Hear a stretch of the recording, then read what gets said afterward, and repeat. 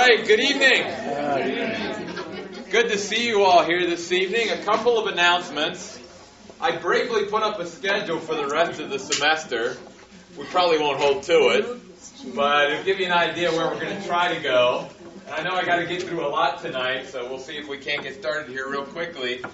If we have a couple of weeks left, I probably will, since I'm doing so much studying on the Da Vinci Code and Judas Papers and all of that, I probably will spend a couple of weeks at the end on those subjects and let you have a chance to ask questions or whatnot. If we don't get to it, or in addition to that, I wanted to advertise this class. I think this class will be probably advertised this Sunday anyway in the verbals or in your bulletin. I'll be doing what's called a questions class on Sunday night, April the 30th at 6 p.m. in this room. And I'll primarily be covering probably questions about the Da Vinci Code and Judas Papers and whatever that night as well as any question anybody has. That'll be that. What we've decided to do as a church, if any of you have ever read Lee Strobel's books, A Case for Faith or A Case for Christ, he has also come out and done a simulcast that deals with the Da Vinci Code. And we as a church are going to tap into that simulcast of Lee Strobel's on Sunday, May the 21st at 4 o'clock or 6 p.m. We'll have 3 regular morning services like we do, 8:30, 10, and 11:30. But then the 2 evening services will be this simulcast, okay? So we feel it's that important that we want to tap into it. And if you've ever read A Case for Faith or A Case for Christ, you know how well Lee Strobel just puts it all out there and real orderly and real clearly and whatever. And he's going to do the same thing with the Da Vinci Code. So that'll be that. So a couple things coming up here.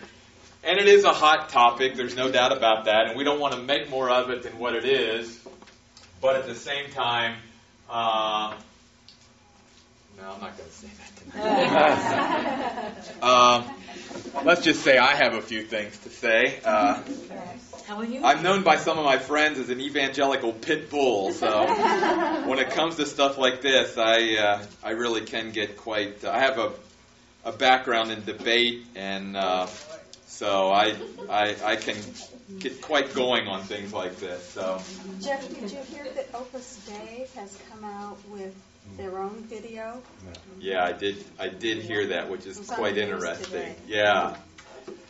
And Opus Dei is sort of the secret organization within the Catholic Church, at least that's what Dan Brown would have you believe, that has kept these secrets secret for hundreds and hundreds of years, and finally, they have been brought to light and all of that. We'll deal with the historical inaccuracies and the theological inaccuracies either here, or definitely it'll be done here, and we'll give you plenty of ammunition, okay? And that's really what it's all about. Part of our job as pastors and teachers is to protect the flock of God against false teaching and things like that. And Jude says that we have to build up ourselves in our holy faith so that we can contend for the faith that was once and for all given and entrusted to the saints of God. And so, for instance, let me just illustrate it this way. I have to settle in my own mind what the truth is, because the world in which we live is very unsettled. And this is actually leading into Revelation. It's very unsettled. And so I have to get to a point at some point in my life where I recognize, for instance, that 2 + 2 = 4. And it doesn't matter if someone comes down 100 years later and says, no, Jeff, 2 + 2 = 5, not 4.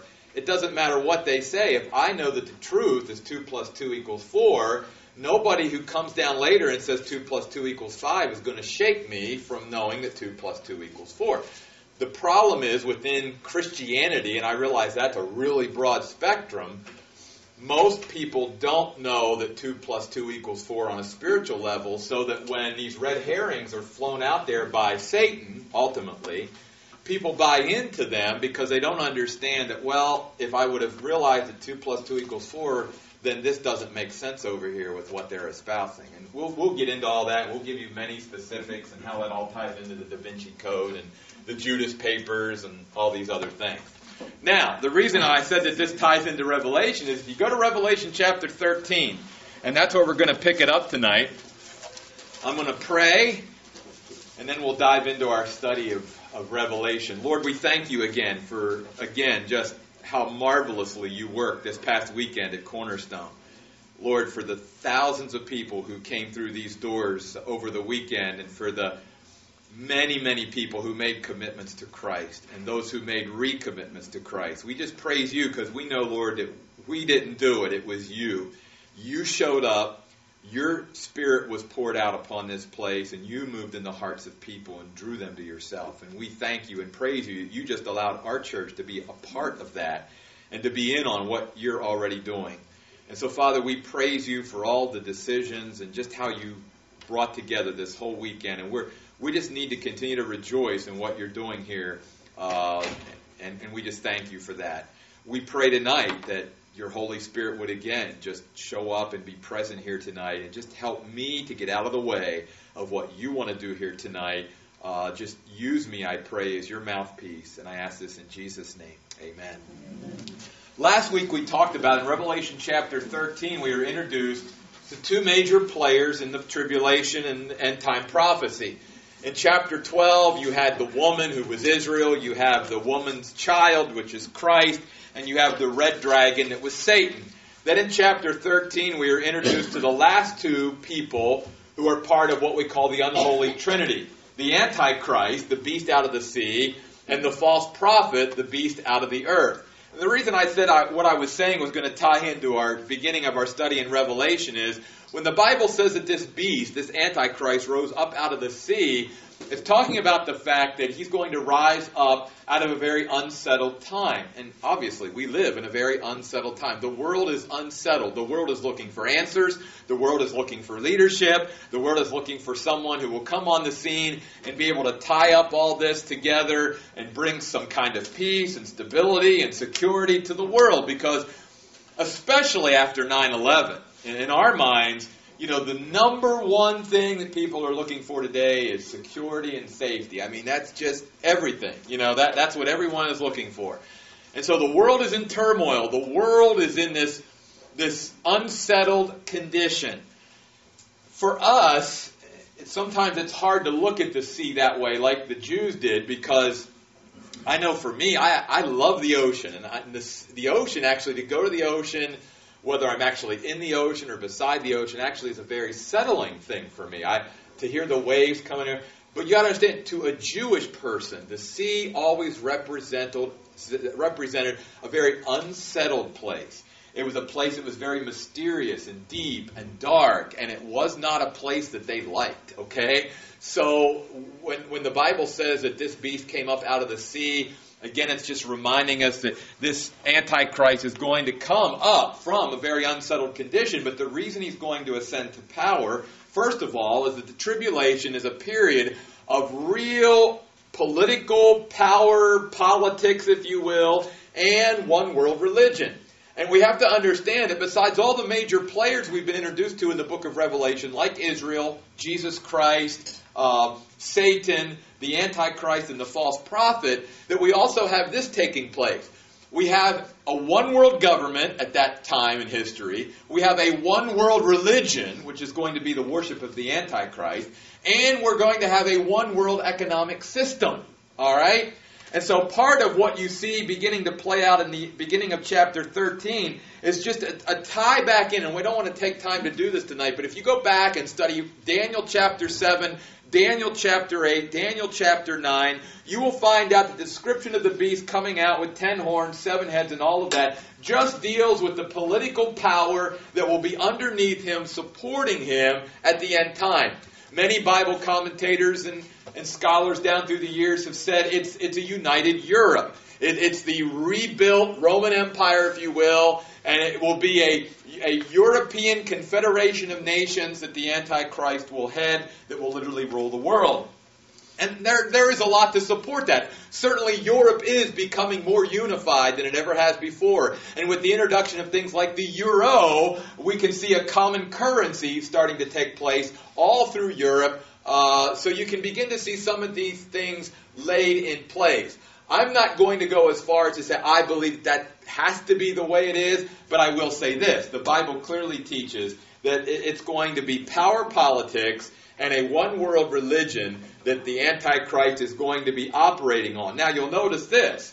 In verse 2 of chapter 13, though, notice how the Antichrist ascends. The dragon or Satan gives the beast his power, his throne, and great authority to rule. So more than at any other time in history, and with any other person in history, the Antichrist is going to be energized by Satan more than anybody else ever has been throughout history. So if people ask, how is this going to happen? How's he going to come to power? All this. Don't forget, the church is gone, and Satan is going to energize this person like no other person he's ever energized and indwelled and inhabited and worked through like any other person in history. You'll also notice that the Bible says that one of the beast's heads appears to have been killed, but the lethal wound had been healed, and the whole world followed the beast in amazement. It's just speaking about the miracle-working power of Satan. And let's remember something here throughout the book of Revelation, that miracles can be demonic as well as divine. So you can't say, just like when Paul says in 2 Thessalonians chapter 2, that the rise of the Antichrist is dealing with all kinds of signs and wonders and all of that, that we have to understand that miracle itself doesn't mean it comes from God. Satan can perform miracles, and that's part of how, again, the Antichrist ascends to world domination. And notice this, the Bible says, verse 3, the whole world is going to follow the beast in amazement. So the Antichrist, again, one world government, one world religion, one world economy, and it's all going to be centered around who we call in the Bible the beast out of the sea, or the Antichrist. You'll notice, verse 4, they worshiped the dragon because he had given ruling authority to the beast. They worshiped the beast too, saying, who is like the beast and who is able to make war against him? In other words, the world will just say, hey, there's never been anybody on earth like this guy, and we're all going to follow him. As he's doing these miracles, as Satan is energizing him, as he has gotten the world to buy into his politics, to his religion, and to his economy. You'll also notice that verse 5 says the beast was given a mouth speaking proud words and blasphemies. He is permitted by God to exercise ruling authority for 42 months or 3.5 years, which is exactly 1/2 of the 7-year tribulation. So the beast opened his mouth, blasphemed God. Notice even in verse 7, the beast was permitted by God to go to war against the saints on earth at this time who've come to know Christ and to conquer them. Okay?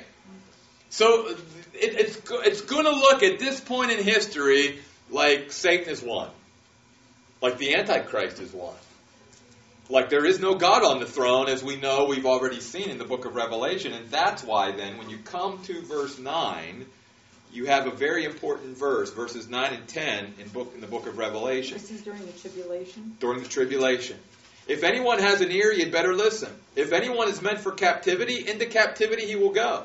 If anyone is to be killed by the sword, then by the sword he must be killed. This requires steadfast endurance and faith from the saints on earth at this time. In other words, John is just simply saying to the saints, stand firm in your faith. In spite of what you see going on in the world, stand firm in your faith. And that's a message that you and I could even apply to our day and age. Because even though we're not in the tribulation, we certainly are living in unsettled times. We're living in very difficult, perilous times, the Bible says. And we've got to stand firm in our faith. And we've got to be an example of one that stands firm in our faith and is not shaken by all the things that take place in this world. For instance, an example I often use, I was pastoring back in New York at this time.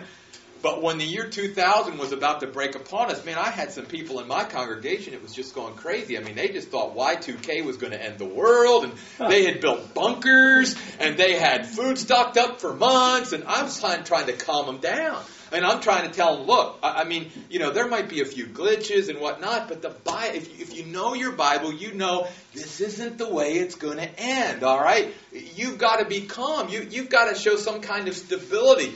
You see, one of the problems is, again, if we as believers don't really know our Bible and we don't know the Word and we don't know how things are going to go, then when things happen on earth, we can become very unsettled, and people who don't know Christ looks at us and the way we're reacting and stuff and go, and your faith is stable how? You know, how is it stable? How is Christ making a difference in your life? you're just as worried and fretting over all this and as anxious about it as I am, and I don't even know God. So again, we have to be careful, and we have to stand firm in our faith. And if anybody had to stand firm in their faith, it was certainly those who were alive during the tribulation, who was basically, again, if you just look at chapter 13 of Revelation, you're saying to yourself, Satan's won. The Antichrist is won, because God even permits the Antichrist to overcome the saints and to destroy them during the tribulation, to kill them, to martyr. Because most of the people who will come to know Christ during the tribulation will be martyred for their faith. So it looks like it's all over. God either isn't, or Satan is stronger than God, or whatever. So a very, very, very important verse. I'm going to stop for just a moment in just a moment. Then verse 11, we're introduced to what's called the beast coming out of the earth, who at this time things have settled down only because the Antichrist has taken over. And a lot of the instability and insecurities and things that people were dealing with before the Antichrist came on the scene, see, he's been able to alleviate a lot of that because of his absolute control upon the earth. So the next beast comes from the earth. He's called the false prophet later on in Revelation chapter 19, verse 10. And he basically has the same ministry to the Antichrist that the Holy Spirit has to Christ. His theme and his role is not to draw attention to himself, but to draw attention to the Antichrist. And that's why it says here, like in verse 12, this beast exercises all ruling authority, the first beast, on his behalf. He made the earth, and those who inhabit it worship the first beast, the one whose lethal wound has been healed. Notice, he performs momentous signs. He makes fire come down from heaven in front of people. And by the signs he was permitted to perform on behalf of the beast, he deceived those who live on the earth. He told those who live on the earth to make an image to the beast who had been wounded by the sword but still lived. And the second beast was empowered to give life to the image of the first beast so that it could speak and cause all those who did not worship the image of the beast to be killed. So again, you see here, there's miracle power taking place. The Antichrist is on the scene. The false prophet is making the world just enamored. It's almost like that the false prophet is simply the first lieutenant of the Antichrist and just trying to make people, worship him. And again, it's all about the Antichrist.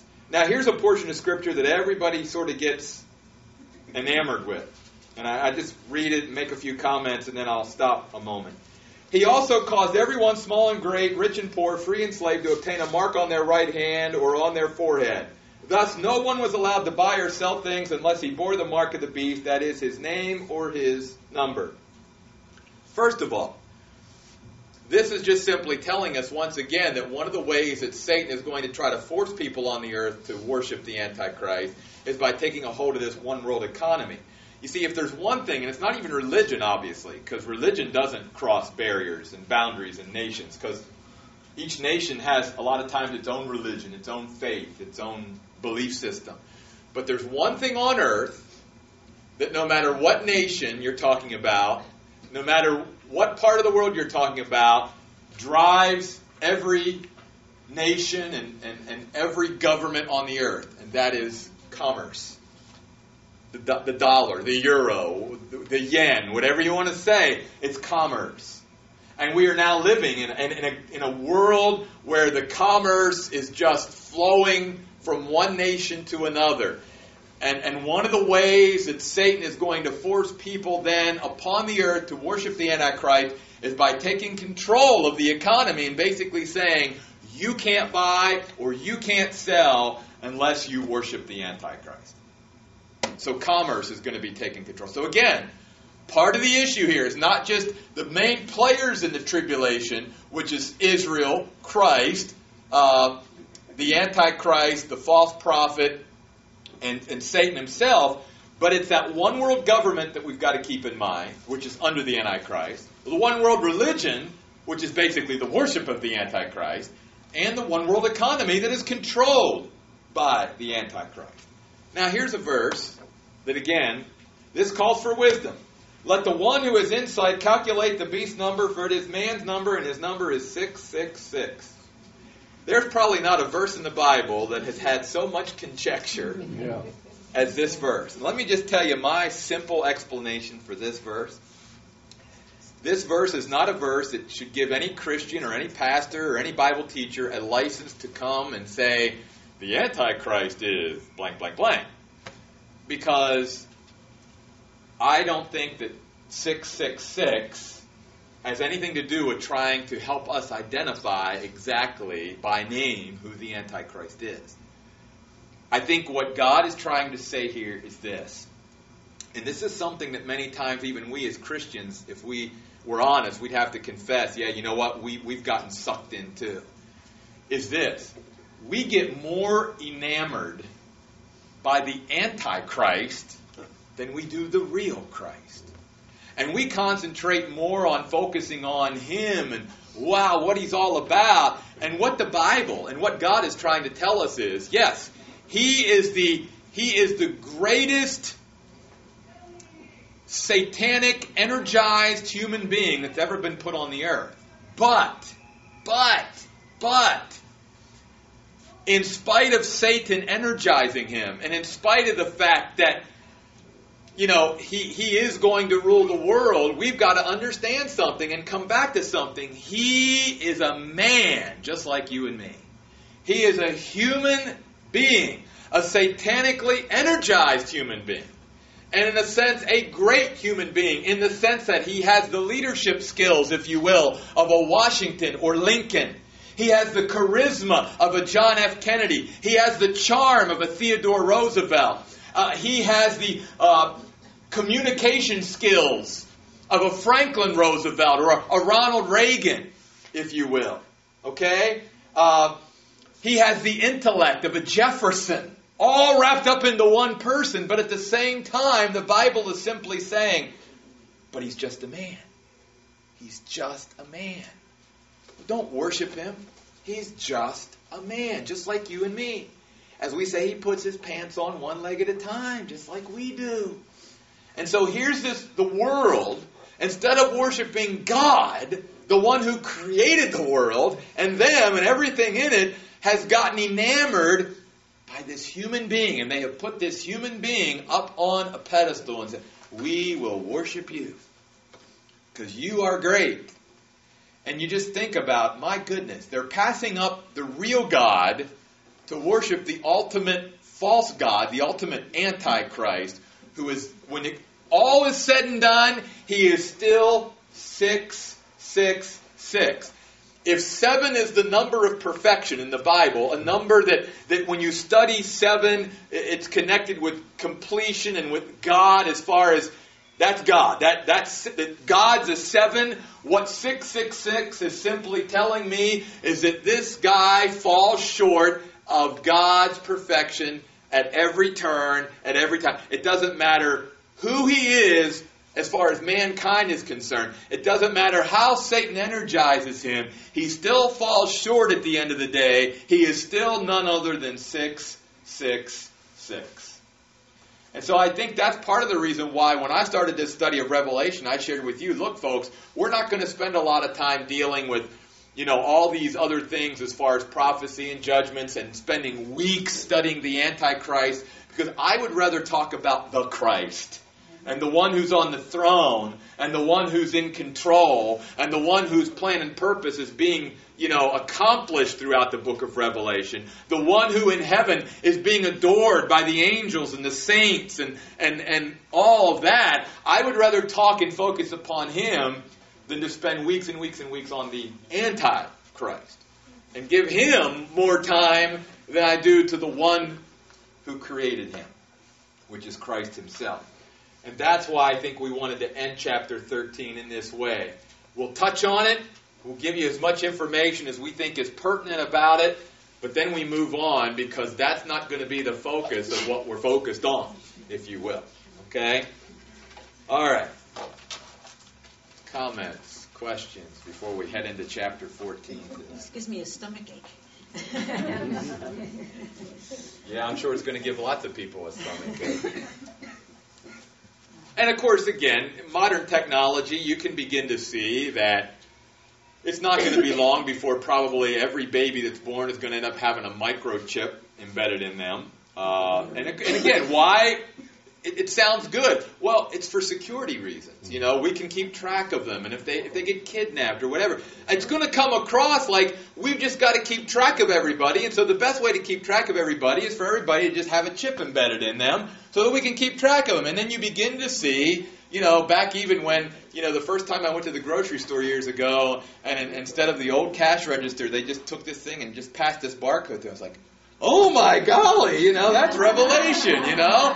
That's buying or selling, you know, and of course we're moving towards a cashless society. And again, good thing about that is that you don't have anybody who would be able to come up to you necessarily and get money out of you, because nobody will probably end up carrying much money at most points. Most people don't carry money around with them anymore. It's plastic or something.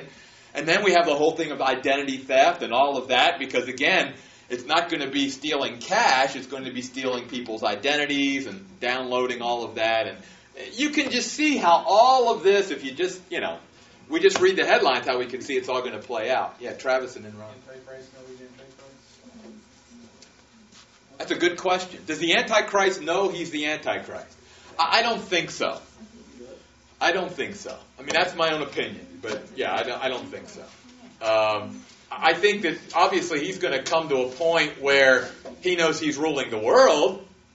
I mean, he understands that, but I don't know whether he actually, I'm the guy and I'm the beast out of the sea in Revelation chapter 30. I don't know.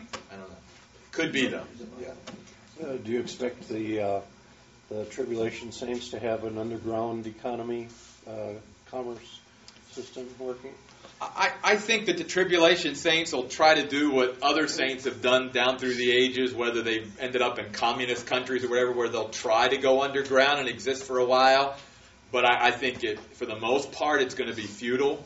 I think that most of them will end up being killed and martyred for their faith, although I think there will be some who will escape the sword, if you will. Yeah. All right, Revelation chapter 14. I just want to take a moment here to just begin to talk about, again, we were reintroduced to this 144,000 Jewish evangelists that we were introduced to a couple weeks ago. The main point I want to make about this is this: that God wants all of us to sell out to Him and His plan for the world. And God can enable any of us at any time that we're alive, as long as we're focused upon Him and depending upon Him, we can rise above the temptations of this world and we can live for Him even in the darkest hours of history. And this is illustrated here in Revelation chapter 14 with even during the tribulation. When the Antichrist is in control, and when the world has a one-world government, one-world religion, one-world economy, and it's as dark as it can get, notice what this Bible says about these 144,000, beginning in verse 4 and 5. These are the ones who have not defiled themselves with women, for they are virgins. These are the ones who follow the Lamb wherever He goes. These were redeemed from humanity as first fruits to God, simply meaning they're going to be the first sort of harvest of the Jewish nation during the tribulation period. And to the Lamb. And notice, and no lie was found on their lips, and they are blameless. And it's simply talking about their purity, their dedication, their commitment to Christ, even during the tribulation period. So again, what that says to me is this: if they can do it, and if Christ can enable them to live this way during the tribulation period, then He can enable me to live above all the trash and garbage of this world that I'm living with right now. I can be victorious. I can say no to sin. I can be pure in this world. I don't have to be stained and tainted by the world. I'm certainly in the world, but as Jesus said, I don't have to be of the world. I can be separate from the world. I can be distinct. I can be that light. I can maintain my light. I can do that because if Christ can enable them to do it during the tribulation, He can certainly enable me to do it during the time in which we live.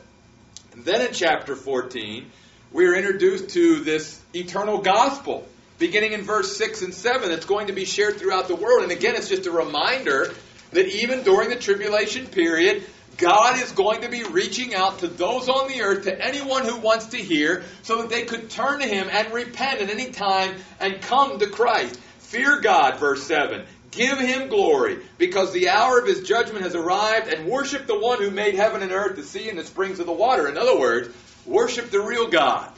Don't worship the false God that has put himself in Jerusalem, has sat in the temple of God in Jerusalem, who's blaspheming God by claiming to be God. Don't worship him. He's just 666. He's just a man.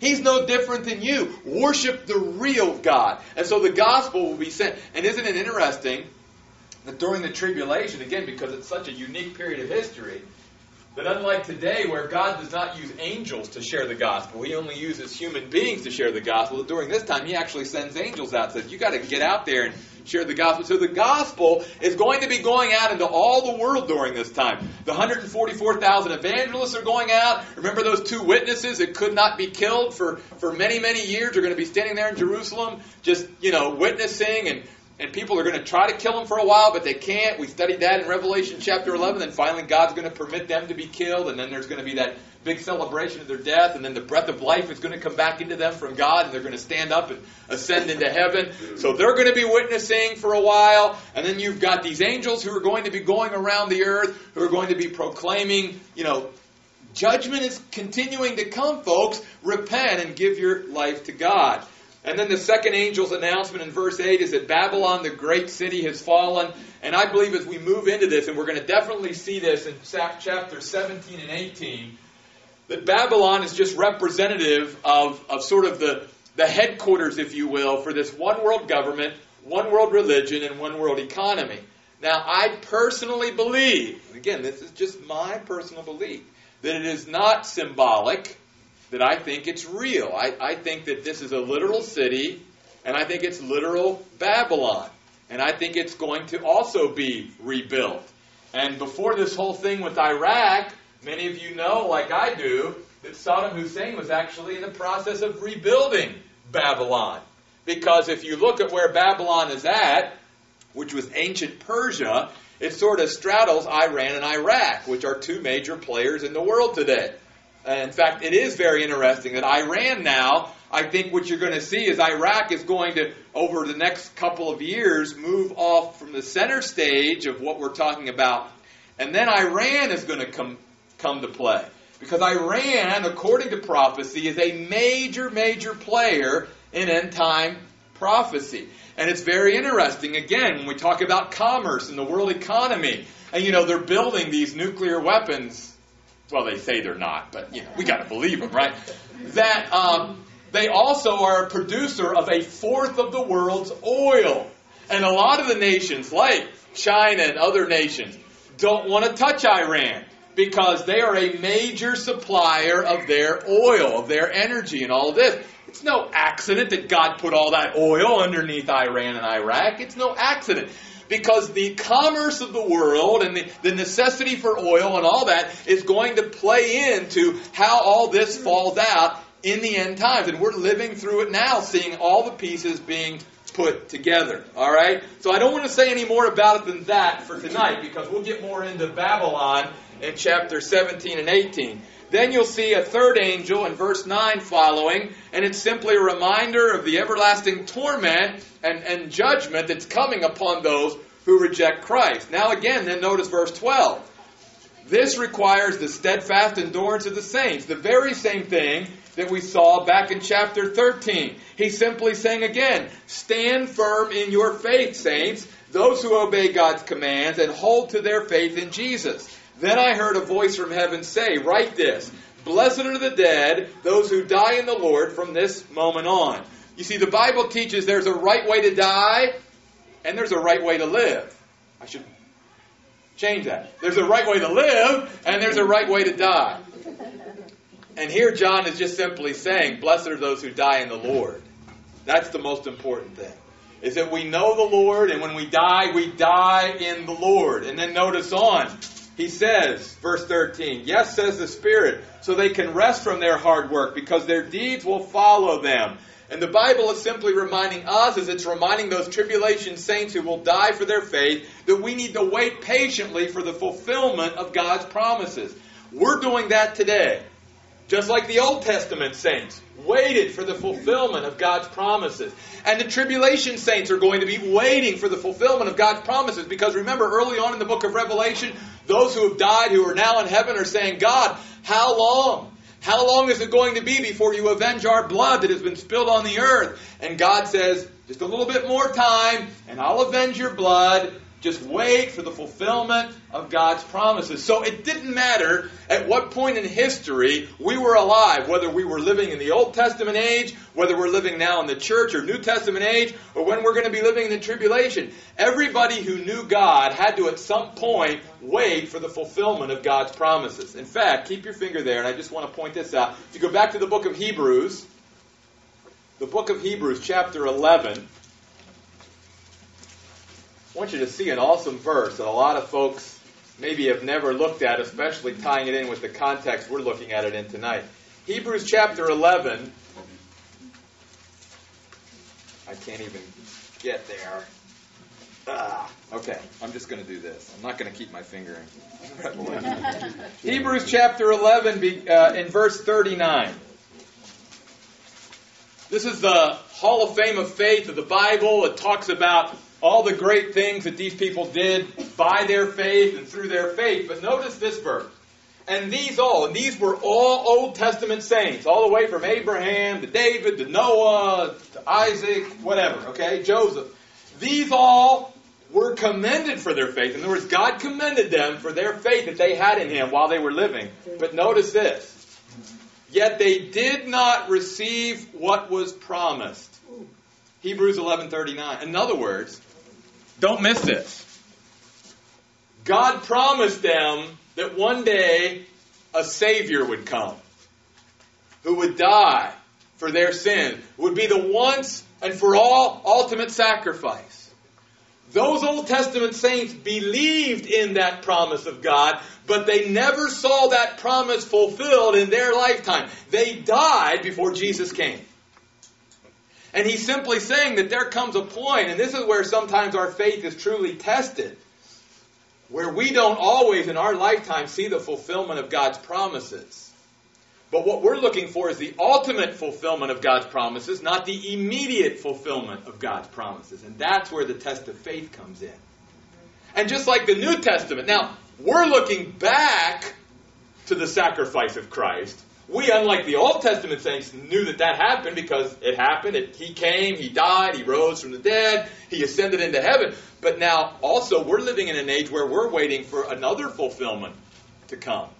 When He comes back to receive us and to take us up to heaven. So again, it's a promise. We're waiting for that fulfillment. And you know what? Some of us will die before we see that fulfillment.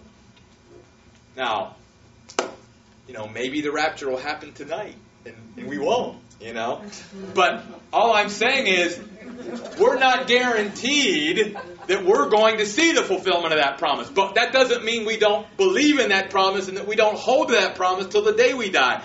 Even when we die, we're believing, Jesus is going to come back someday. No doubt about it. Okay? And the same thing is true then in the tribulation. Because they're going to be looking forward, again, to the fulfillment of some of God's promises that He has given them. And that's why throughout the book of Revelation, you find this one singular message to those who know God. Stand firm in your faith. Wait for the fulfillment of God's promises. Don't give up your confidence in God, in spite of what you are seeing taking place in the world in which you live. And that message is not only applicable during the tribulation, my friends, that's applicable to you and I today, in the day and age in which we live. We also need to be encouraged to stand firm in our faith as well. At the end of chapter 14, back to Revelation, it's just simply a reminder that Jesus is ultimately going to triumph over the forces of the world, as these angels are pictured harvesting the earth in judgment. All right, before we get to chapter 15, we're just trucking right along tonight. And I know I'm throwing a lot at you, but I like to do it. Questions, comments? Yes, Alice. Tie that when the check will be handed out for reasons that the mark of the beast into the scripture that talks about in the end times the very elect will be deceived. Is that talking about those? Will that chip only start in the tribulation, or will there be deceived believers that will take that mark prior to being taken out?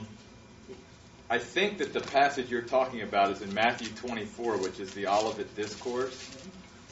Let me go there real quick. In fact, go to Matthew 24. That's a good... Is it a sin to put a chip in your dog? No. I mean, they're putting chips in the dog. Oh, I know. As I said, I think they're going to come a point where everyone will have a chip. You know.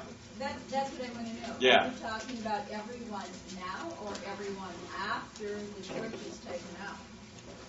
That I don't know. I don't know the timing of how that's all going to play out, because the Bible, see, doesn't give us a specific how long after the rapture of the church before the tribulation starts. Is it the next day, as far as God is concerned? Is it weeks? Is it months? Could it be a couple of years? We don't know. The only thing that the Bible is definitive on is that after the rapture, there's going to be a 7-year tribulation. So we know that the Bible is clear that whenever that starts and whenever it ends, it's going to be a period of 7 years.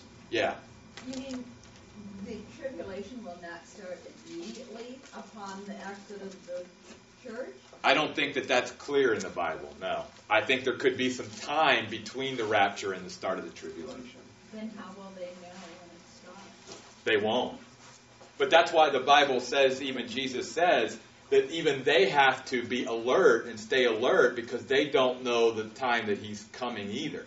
You see, they're not going to be able to calculate it down to the very day that he's coming back at the second coming, because they don't know when that actual period starts. I think only God knows exactly when that 7-year period is.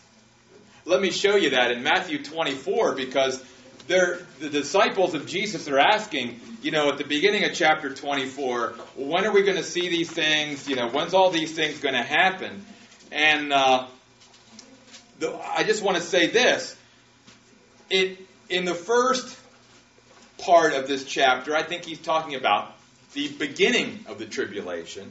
Then in verses 9 through 14, I think, again, he's talking about things that lead up to the beginning of the tribulation, that started at the beginning of the tribulation. In other words, I guess here's how I want to say it, so I'm not confusing you.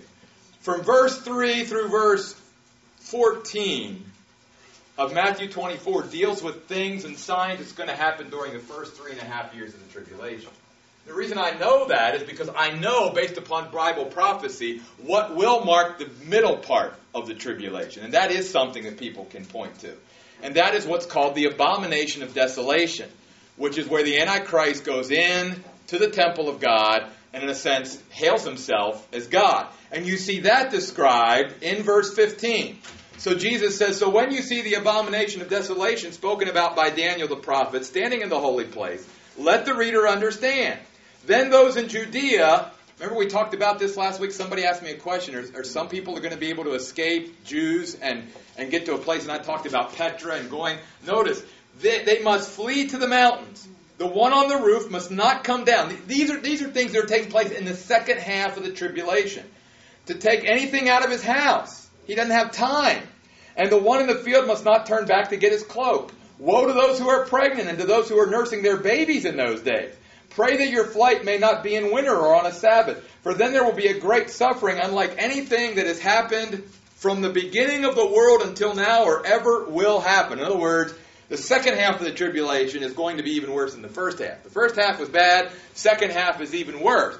Because the first half is where the Antichrist basically takes his time to ascend to world power. But then in the middle of the tribulation, after he's ascended to world power, is where he really puts the clamps down, and where what we talked about tonight, where it's going to literally be a one world government, one world religion, one world economy. Nobody will be able to buy or sell. It's going to be bad, bad, bad, and that's what the Bible says. And then here's the verse that you were talking about, Alice. And if those days had not been cut short, and what I think he means by that is not that they're going to be 23-hour days rather than 24-hour days. I think if I've studied this, what he's simply saying is God only allowed this period to be 3.5 year period. If it would have been any longer than 3.5 years, then he goes on to say, here's what would happen. No one would be saved. But for the sake of the elect, those days will be cut short. And what I think he's simply saying is, for those who will come to Christ and for those who are coming to Christ during the tribulation, I'm going to cut those days short so that his power will only be able to go for 3.5 years. And then we get into Revelation 19, where the second coming of Christ comes at the Battle of Armageddon, and we'll get to that in a couple of weeks. So notice this. Then if anyone says to you, verse 23, look, here's the Christ, or there he is, do not believe him. For false messiahs and false prophets will appear, even during the tribulation. They will perform great signs and wonders to deceive, if possible, even the elect. I don't think that they can deceive, but notice he says, if it would be possible, because of their satanic power, they could if it was possible. And then, remember I have told you ahead of time. So then, if someone says to you, look, he's in the wilderness, do not go out. Or look, he's in the inner rooms, do not believe him. For just like the lightning comes from the east and flashes to the west, so the coming of the Son of Man will be. Wherever the corpse is, there the vultures will be gathered. And then he begins to talk about the very end of the tribulation, which leads to the Battle of Armageddon, the second coming of Christ, when he says this.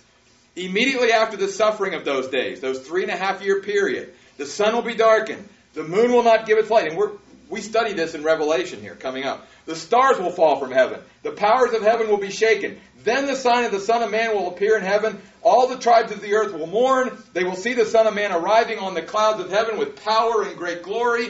He will send his angels with a loud trumpet blast. They will gather his elect from the four winds and from one end of the earth, or from one end of heaven to the other.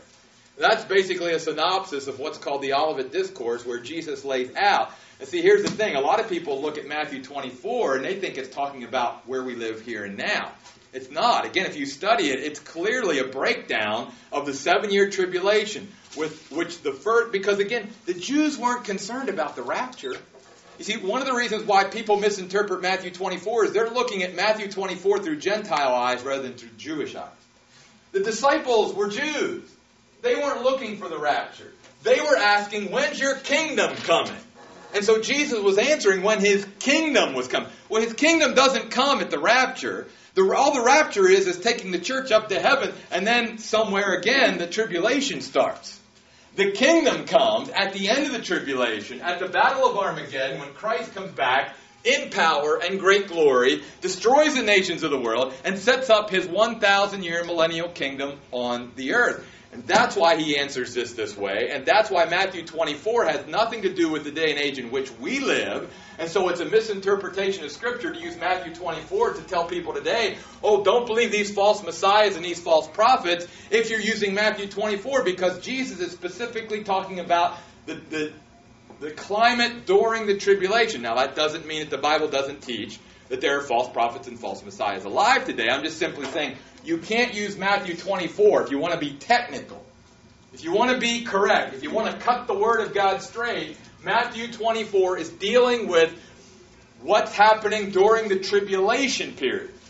And we know that for sure because the abomination of desolation that Jesus Christ talks about is what takes place at the middle of the tribulation when the Antichrist goes into the temple of God, in the city of God, and declares himself to be God to the world. Okay? That's what Daniel talks about. And again, you have to, one of the great things that you could ever do is to study the book of Daniel and Revelation together, or do a study of Daniel and then a study of Revelation. Because that's really a true prophetic thing, and then throw some Joel and Zechariah in there, and then you've got a complete picture of it. And then with Matthew 24 and other places too, but I'm just saying. Spiritual casserole. Yeah, that's good. That's good. Yes? When you talk about an abomination, that could pertain to the Temple Mount today, because the Jewish people aren't even allowed to pray there. Right. Yeah, things are definitely going to change. And in fact, according to Daniel, the Antichrist is going to work out an agreement so that the Jewish people can begin to worship again in a temple and start their worship of their God again, you see. But then he's going to break that commitment, Daniel says, in the middle of that 3.5 year period, where then he goes into the temple and says, you can't worship your God again Because I'm the only God you can worship, and you need to worship me. So again, that's part of how, I don't want to get too off, but that's part of how he ascends to world power and world domination. He begins to look like, to the world and to the human beings who are alive, that he is beginning to solve some of these age-old problems that haven't been able to be solved up to this point. How do you bring the Palestinians and the Jews together? How do they live in peace for a while, whatever? Evidently, again, based upon satanic empowerment, the Antichrist is going to have some answers that haven't been explored yet, that are going to be, again, because it's all part of this plan, that the Palestinians are going to buy into, and that the Jews are going to buy into, that both of them are going to agree to, that's going to provide the world with some type of peace and stability for a while, until then he goes in and declares himself to be God. Yeah. Man, you are, my brain is fried already. Jeez. Okay, let's go back to Revelation. You guys know, really, I enjoy it. You guys ask the best questions, and I really do enjoy this class. It keeps me in the Word about 50 hours a week, that's for sure. You know. All right.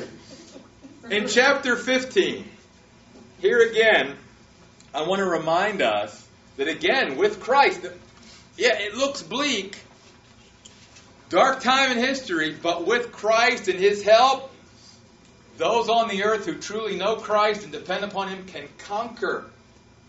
Can conquer. Notice the beginning of verse 15. Verse 2 of chapter 15. Then I saw something like a sea of glass mixed with fire, and those who had conquered the beast and his image and the number of his name. And it just reminds us that again, even in this dark time of history, that God can enable His people to overcome Satan and the worst kind of evil and deception and sin and iniquity and temptation that the world has ever seen. So again, how do we apply that to our life? If God can do that during the tribulation with these folks, He can do it with me here and now.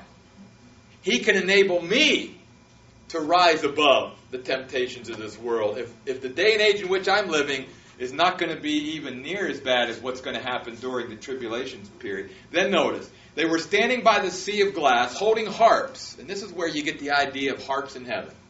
It's out of this verse in Revelation, okay? He handed them harps, given to them by God. They sang the song of Moses, the servant of God, and the song of the Lamb. And here's what the song was. Great and astounding are your deeds, Lord God, the all-powerful. And again, we saw there that in the original it means the one who has His hand on everything. Just and true are your ways, King over the nations. Who will not fear you, O Lord, and glorify your name, because you alone are holy. All nations will come and worship before you, for your righteous acts have been revealed. In other words, they're just declaring the greatness of God and the fact that every human being is going to bow before God. It's just, are you going to bow before God, as Paul says in Philippians, as your Lord and Savior? Or are you going to bow before Him as your judge? It's up to you. But every knee, Paul says in the book of Philippians, is going to bow and declare that Jesus Christ is Lord to the glory of God. And the part I wanted to look at here and how I wanted to apply this praise chorus, if you will, to our life today is this. Do we have the eyes and ears for worship? What I mean by that is you'll notice here at the beginning of this, in verse 3, great and astounding are your deeds, just and true your ways. And it's simply a reminder that as we look out and see the way God is working and see what He's doing, that gives us fuel for worship. A lot of times, I know for me, I'm so busy that I'm missing some of the great things that God does, or I miss that beautiful sunset. And I don't stop and say, thank you, God, for that beautiful sunset. I don't take time anymore to stop and thank God for that beautiful flower that pushed up through the sun. I don't take the time to let my eyes and my ears and whatever see the wonder of God in creation and the wonder of God as He works in people's lives, and to stop and to thank Him and to worship Him and to praise Him for all He's doing. And part of what makes a great worshiper is one who has his eyes and his ears open to what God is doing.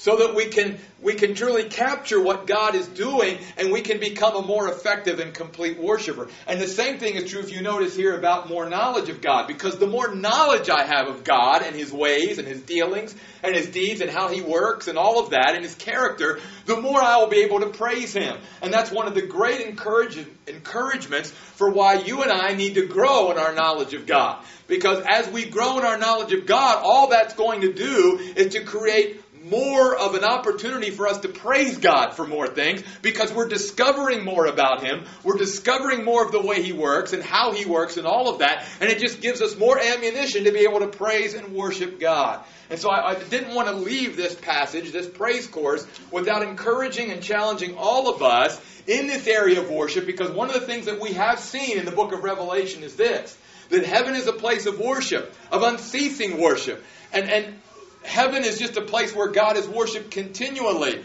without rest, day and night. And we need to be more about worshiping and praising God and thanking Him and showing our appreciation for all He does. But a lot of times, let's face it, we get up in the morning, we race out the door, we got our heads down, and man, we got this to do and that to do and whatever. And God is showing us all these wonderful things and bringing all these cool people into our lives. And we're just missing those opportunities to say, thank you, God. Thank you for that person, God. Thank you for that sunset, God. Thank you for that beautiful flower, God. Thank you that I can see these things. Thank you that I can hear the birds sing. Thank you, thank you, thank you. And that's part of worship, is just being sensitive to the world around us and to what God is doing. And you see this here in this praise chorus in Revelation chapter 15. Just ultimately, the end of chapter 15 is just telling us that God's righteousness is ultimately going to triumph over iniquity. And that's really what, since chapter 15 is only 8 verses, that's really what the end then of chapter 15 is talking about, is that, God wins. And God's righteousness is going to triumph over iniquity in the end. When you get to chapter 16, I just want to make these comments, and then I'll wrap it up for any comments or questions. You'll also notice another praise chorus. And this other praise chorus begins in verse 5 of chapter 16.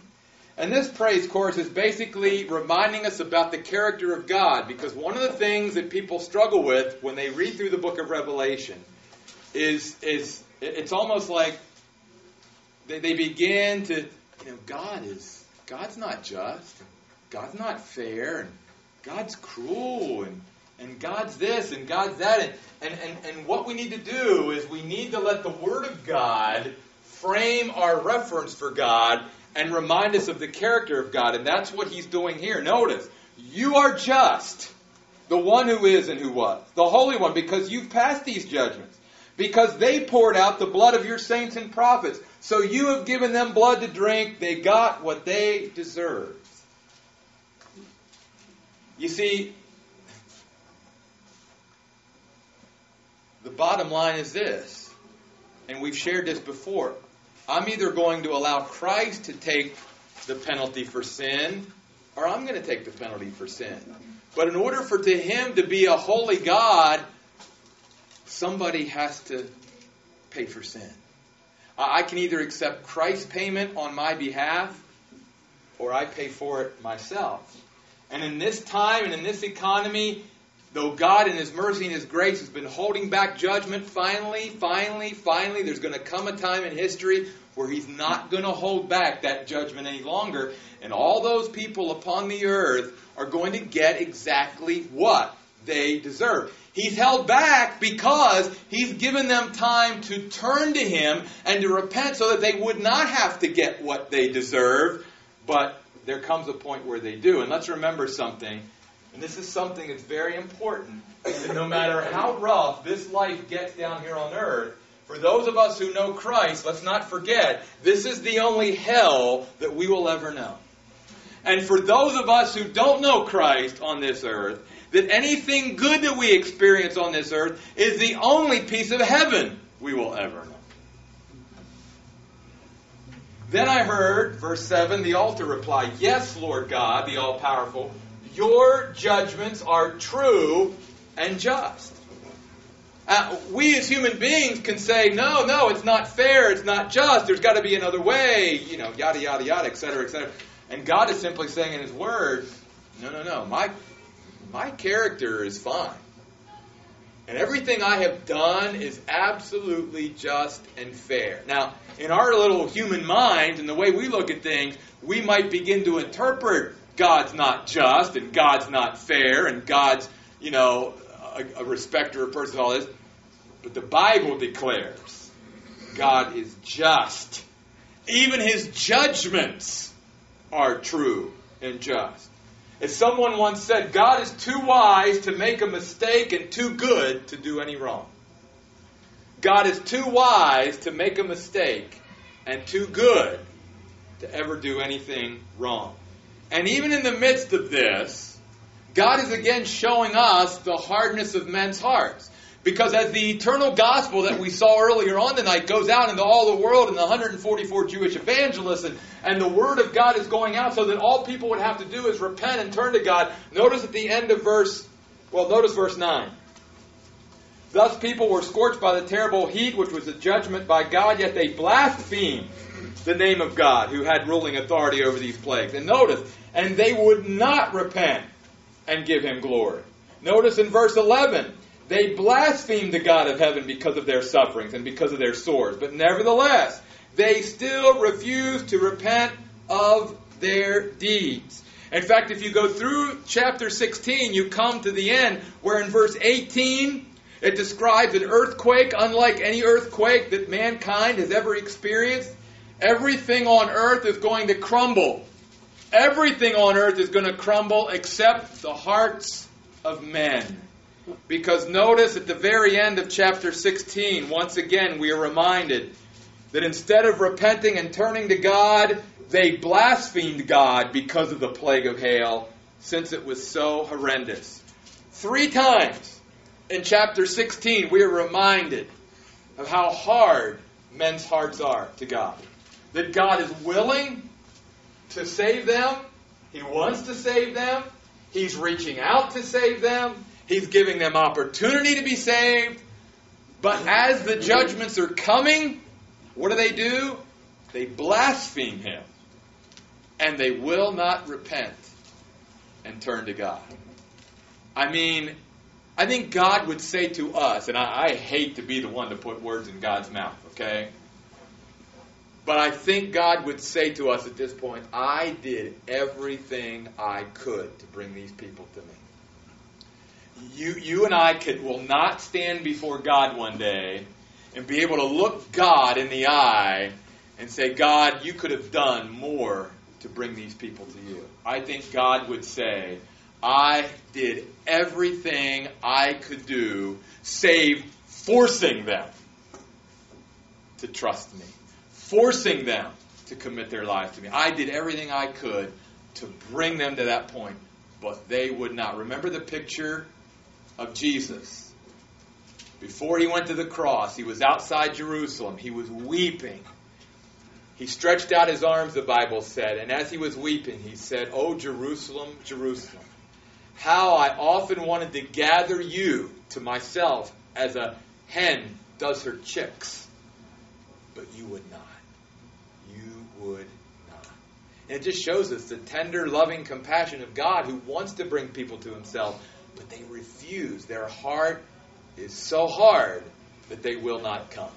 Yeah, Mary. Do you think this is a year of all the hurricanes and tornadoes and earthquakes all over the world? God has a lot to do with it, saying, straighten up and fly right. Oh, I certainly think, and I think I've shared this in here before, that based upon Romans even, that the Bible teaches that creation is under the curse of sin. And that the longer creation goes, the more upheaval there will be with climate and with storms and all of that. There's going to be more extreme. When it gets cold in places, it's going to get extremely, extremely cold. And when it gets hot in places, it's going to get extremely, extremely hot. It's going to be...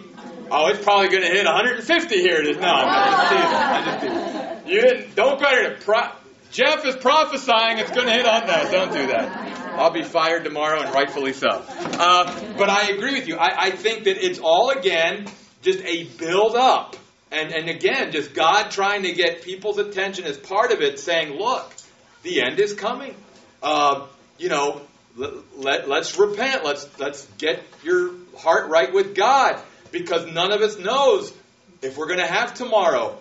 We could leave here tonight and not any of us even make it home. So we have to be prepared. And that's really what the message of Revelation is. Not only stand firm in your faith, but be prepared. That's why Jesus, all down through his prophetic messages, would always say, I'm coming as a thief in the night. And that wasn't just for the rapture. That was for the second coming as well. If you see the book of Revelation, he makes that very same statement in Revelation.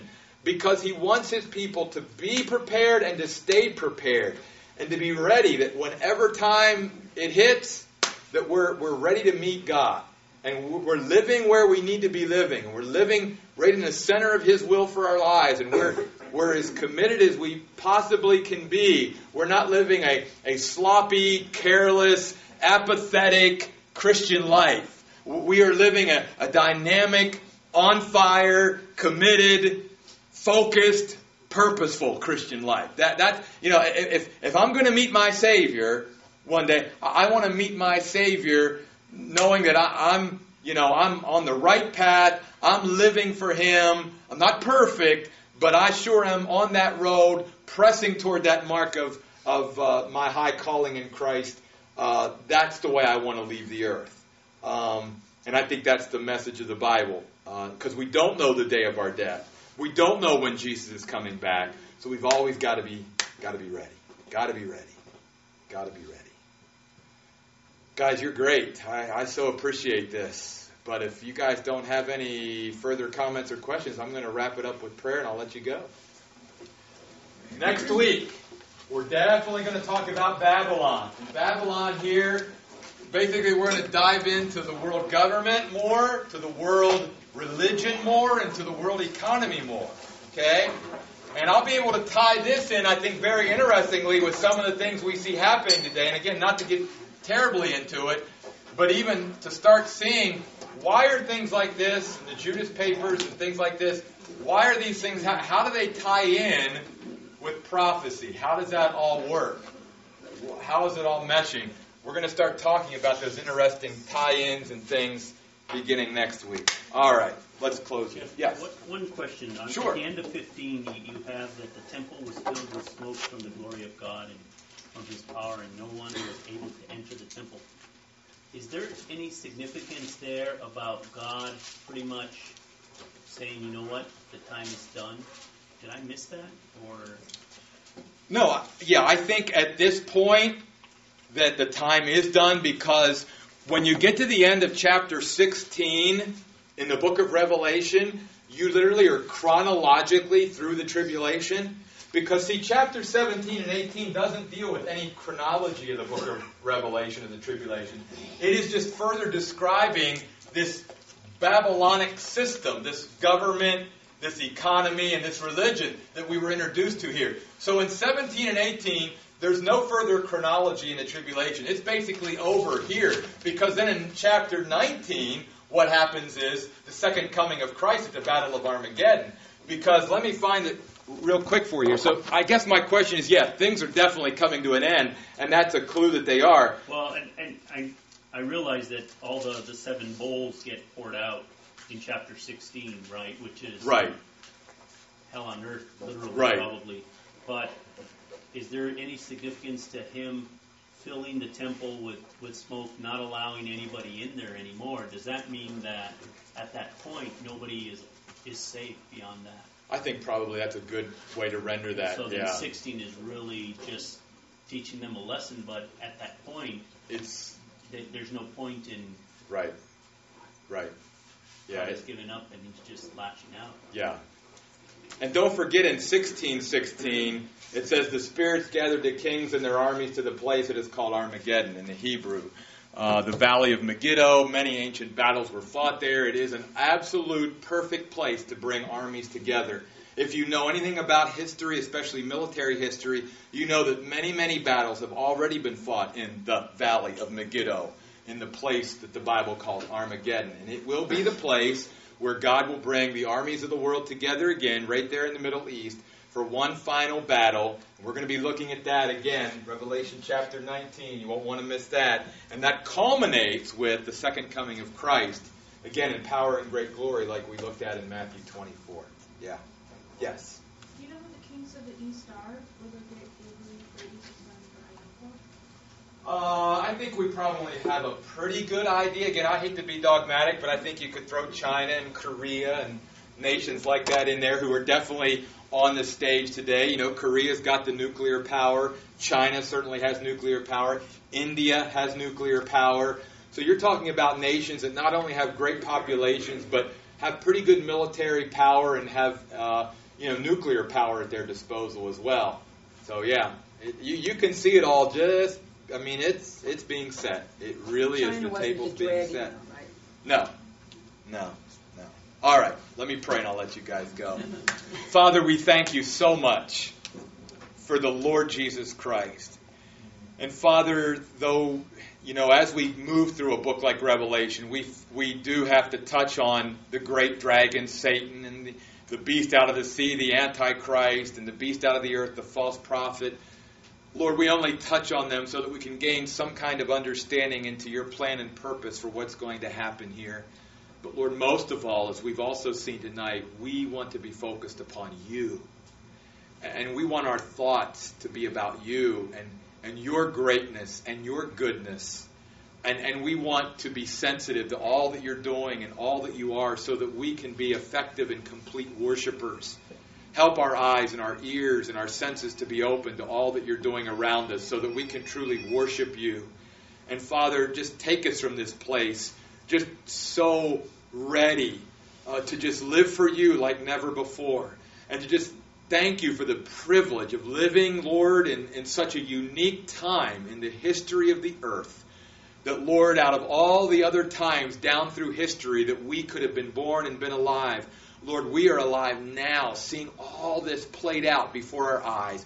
Lord, what a privilege. Yeah, it's a difficult time in many ways.